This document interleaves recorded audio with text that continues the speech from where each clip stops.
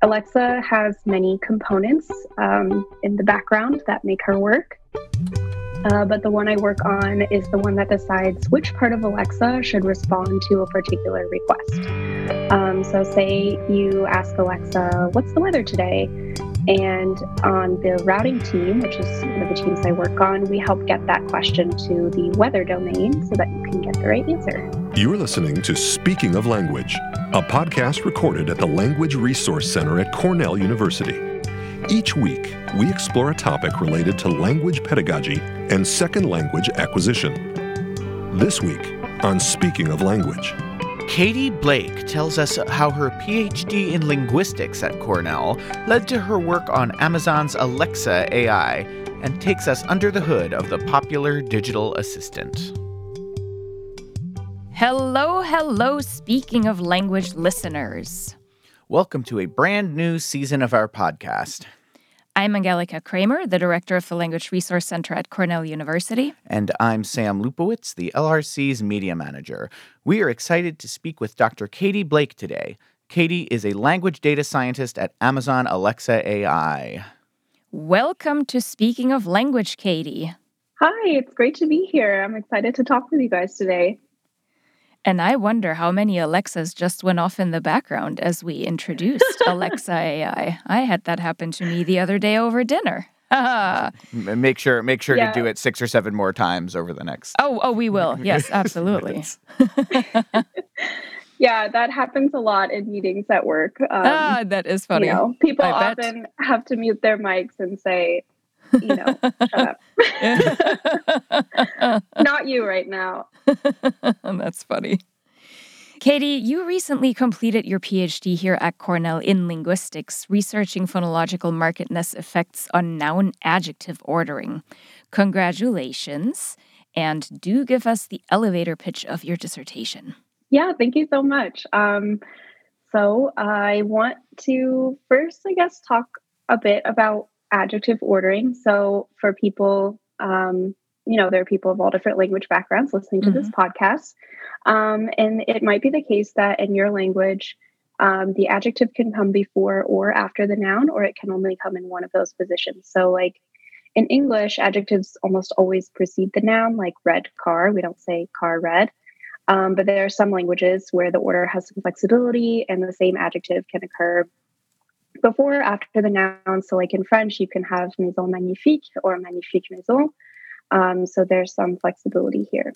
And my dissertation, which is now available on ProQuest, uses large text corpora to see if this flexible conditioning if this flexible ordering is at all conditioned by trying to avoid dispreferred sequences of sounds together. So there are a lot of languages that don't like the same sound next to each other. So let's say with this English example, car red, we have RR, and something like that, would be avoided if we had flexibility in English. I looked at vowel hiatus, which is when 2 vowels occur next to each other, stress clash, and some other phonological constraints. And I looked at a lot of languages, French, Italian, Polish, Arabic, and Hindi. Awesome. And prior to your PhD, what was your background and path with languages? Oh my God, I was such a language nerd. I loved language learning. It was like my favorite subject in school. And I was always pretty good at it, if I can say that. I definitely got into linguistics through language learning. A lot of linguists do, not all of them. So I, as an American school child, learned Spanish in elementary school, as many do. And then in middle school, I got to pick a language to learn, and I wanted to do something different. So I picked French, which I continued through high school. And then I got a bachelor's degree in college. And while I was at Indiana University, which is where I did my undergrad, I took some more Spanish classes to see how that was going, and took Italian for the first time because that was something I always wanted to learn. And then I actually took a couple of Italian classes during grad school at Cornell. with Michaela Baraldi, who was awesome. So yeah, I love language learning and hope to continue it throughout my life. Mm-hmm. Wonderful. You are now working as a language data scientist at Amazon Alexa AI. What does your work entail? What do you do? Yeah, this is such an exciting question, especially from people from an academic background who maybe don't know too much like what goes on out there in the corporate world. But yeah, my work entails helping us at Alexa figure out how well the device is satisfying the customer and where we can do better. So I contribute to this by analyzing data on interactions with Alexa, and like doing deep dives to help better understand customer pain points, like what might be going wrong, where there's friction. So Alexa has many components in the background that make her work. But the one I work on is the one that decides which part of Alexa should respond to a particular request. So say you ask Alexa, what's the weather today? And on the routing team, which is one of the teams I work on, we help get that question to the weather domain so that you can get the right answer. Fascinating. So how does Alexa learn to respond to those commands and all the other things that it does? What does that look like? This is a great question. There are a couple of ways that Alexa learns. So just like in life, learning can be implicit or explicit. So Alexa also learns in kind of these two ways. So I'll start with explicit, which is more straightforward. So you can tell Alexa your preferences so they can be included in your routines. Like, Alexa, my favorite football team is the Colts. And so then, when you ask for your daily update or something, she can give you the score for your favorite team and that sort of thing. And then sometimes also Alexa asks you for feedback after responding to your inquiry, like, how did I do? Or did I do a good job? Did I get it right? That kind of thing. So we also elicit feedback in that way. And then implicit learning happens through the machine learning that powers Alexa. So machine learning looks at lots of interactions with Alexa and some information about them, like the context and did Alexa succeed or fail at answering, so that on future requests that maybe haven't been seen yet, the models can make a pretty good prediction at what would be a success or a failure from the customer's perspective. And then another kind of newer way that Alexa is learning is through what we call self-learning, which is like we are not,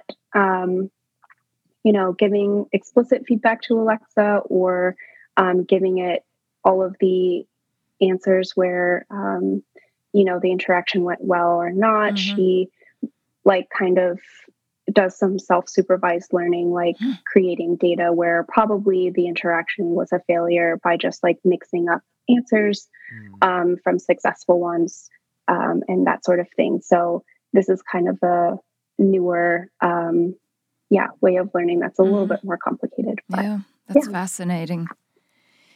Can Alexa teach languages? Yes. So we are always looking for new ways to have Alexa support a variety of language needs from customers all over the world. So Alexa has a feature called live translation, which can translate between English and French and Spanish and Brazilian Portuguese, German, and Italian. Wow. So in addition to this live translation thing, where you can say, Alexa, what's the word for apple in Spanish? She can, she can also do this and, give you the word in the foreign language. And you can also, just go back and forth between many different languages now. Can I teach Alexa to pronounce my name correctly? Yes, I believe that you can. You can tell Alexa what your name is. And this is kind of part of her getting explicit feedback from you. you should try it and let me know how it goes. I need to, because usually any interfaces always call me Angelica. And Yeah. I've tried sometimes to tell them my name is not Angelica. I'm Angelica. Okay, Angelica. I have not tried this with Alexa, so I need to do that when I get home.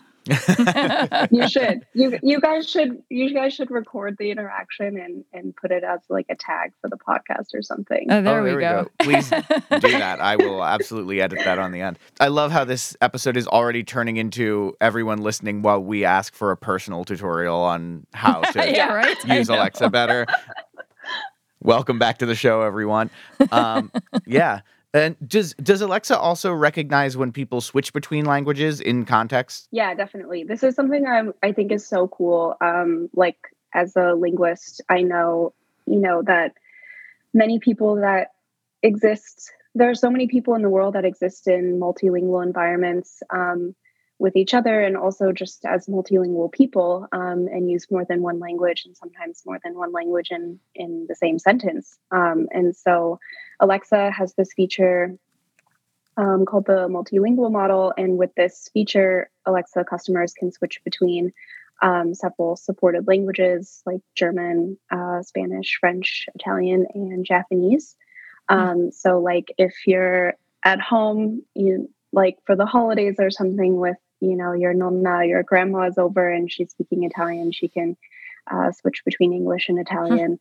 And yeah, it's really cool. So this may be a silly question, but does Alexa sound different in different languages? Say, if your setting is set to Italian versus English versus German versus whatever. Yeah, this is a really good question. But she does sound pretty consistent between the languages, and that's kind of on purpose. We want to offer like the same customer experience to all, users. So yeah, no matter what language you choose, the default voice kind of sounds similar to maintain this consistency. But there are ways that you can personalize the voice. So you can make Alexa speak English with like a British or Australian accent. Yeah, and we offer like a male sounding voice, with a lower F0.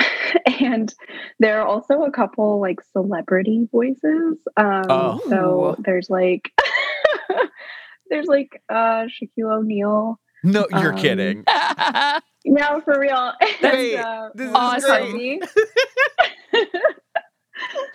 And Samuel L. Jackson, who just has like an awesome voice. Of course, yeah. So yeah, you guys can have a lot of fun, like playing with different things after this podcast, I think. Yeah. Clearly, I want to have Samuel L. Jackson. Actually, Shaq, that's cool too. But it's like Right? this is like the novelty of it. I feel kind of silly, but it's like back in like the smartphone days when people's like, I think it was Garmin, the GPS, they got one that was Snoop Dogg, and I was like, yes, I want Snoop Dogg to tell me to make a left turn.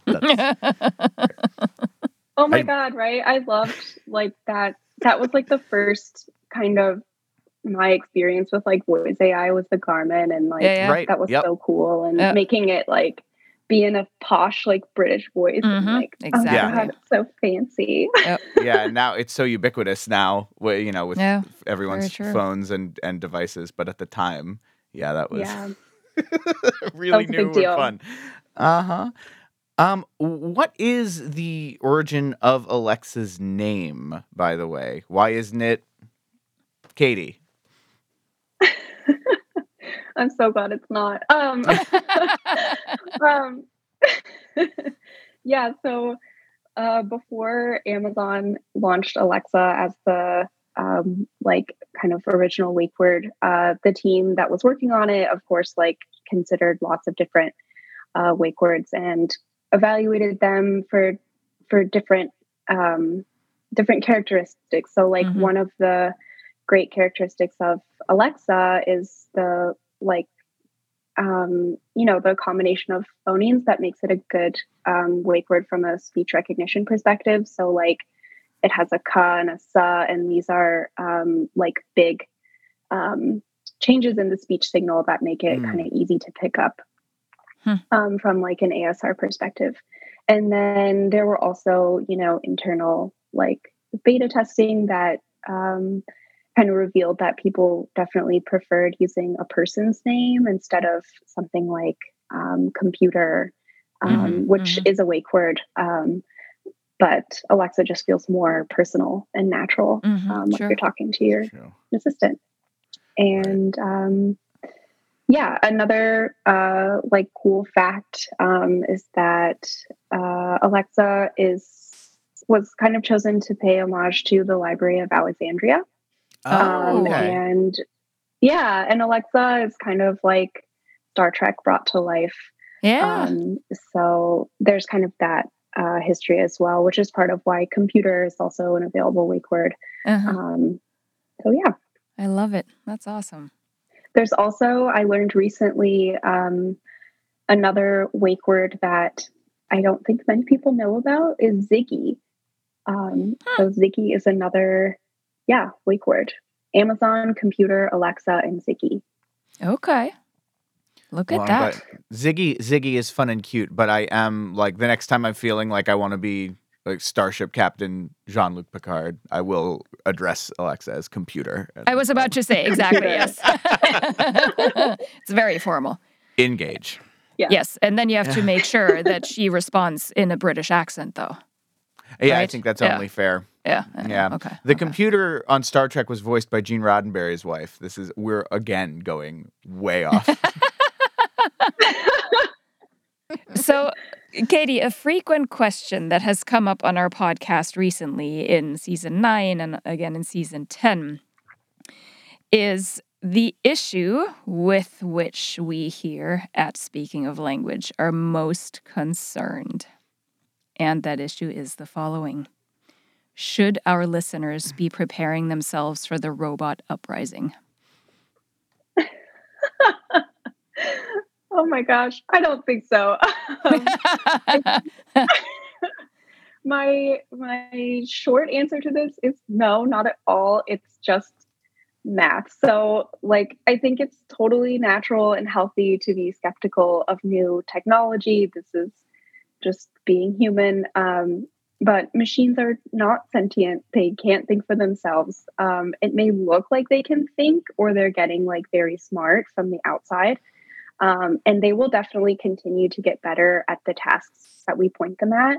But under the hood, they're really just getting better at statistics. So it's not, having feelings in a brain. It's just math down there. Really good math, but but no. This is good to hear. I think this will put all of our listeners at ease hearing that from you, Katie. I hope it's reassuring. Well, so Katie, this has been really fun to talk about with you. Where can our listeners find out more about your research and work? Yes, they can go to my website, which is still hosted at Cornell. So I think it's conf.ling.cornell.edu/Catherine Blake. Can put that in the show notes. Yep. And I'm also on LinkedIn. So yeah. Wonderful. Katie, before we sign off, we'd like to ask you to share a word in a language that you speak, you love, you are learning, you want to learn, that makes you laugh. What is that word? So I learned this word just in the last couple of years from some very dear, great friends of mine who are Korean speakers for their L1. And Korean is such a cool language, and I know some stuff, but not too much. But this word is nunchi. And I love this word so much because it's like this concept of if a person has good nunchi, they really can like read the room and they know like what to say when, and they really like, they kind of have this really good empathy. And like, just like they don't put their foot in their mouth and they like know when to shut up, that kind of thing. So this is not something that I like this isn't really a word that I have in another language. But I think like now that I know it, it like comes up a lot. Yeah. And I definitely use it a lot with my friends. So Nice. yeah, and then she. Awesome. Fantastic. Well, thanks so much for speaking of language with us, Katie. Thank you. It was awesome to be here. Next week, we will speak with Alan van den Arend about Cornell's Active Learning Initiative and how active learning principles can be integrated into language classes. Until then, Auf Wiederhören! The Language Resource Center is located on the ground floor of Stimson Hall on Cornell's main campus in Ithaca, New York. Check us out on the web at lrc.cornell.edu. or follow Cornell LRC on Facebook, Twitter, and Instagram. Speaking of Language is produced by Angelica Kramer and Sam Lupowitz. Recorded by Sam Lupowitz. Original music by Sam Lupowitz, Dan Gable, and Joe Gibson. Thanks also to the College of Arts and Sciences at Cornell University. As a reminder, the ideas and opinions expressed on this podcast do not reflect those of the College of Arts and Sciences or any other official entity of Cornell University. We thank our listeners, and do stay tuned for our next episode. Alexa, what is my name? I'm talking to Angelica. This is Angelica's account. All right. I think that's our soundbite.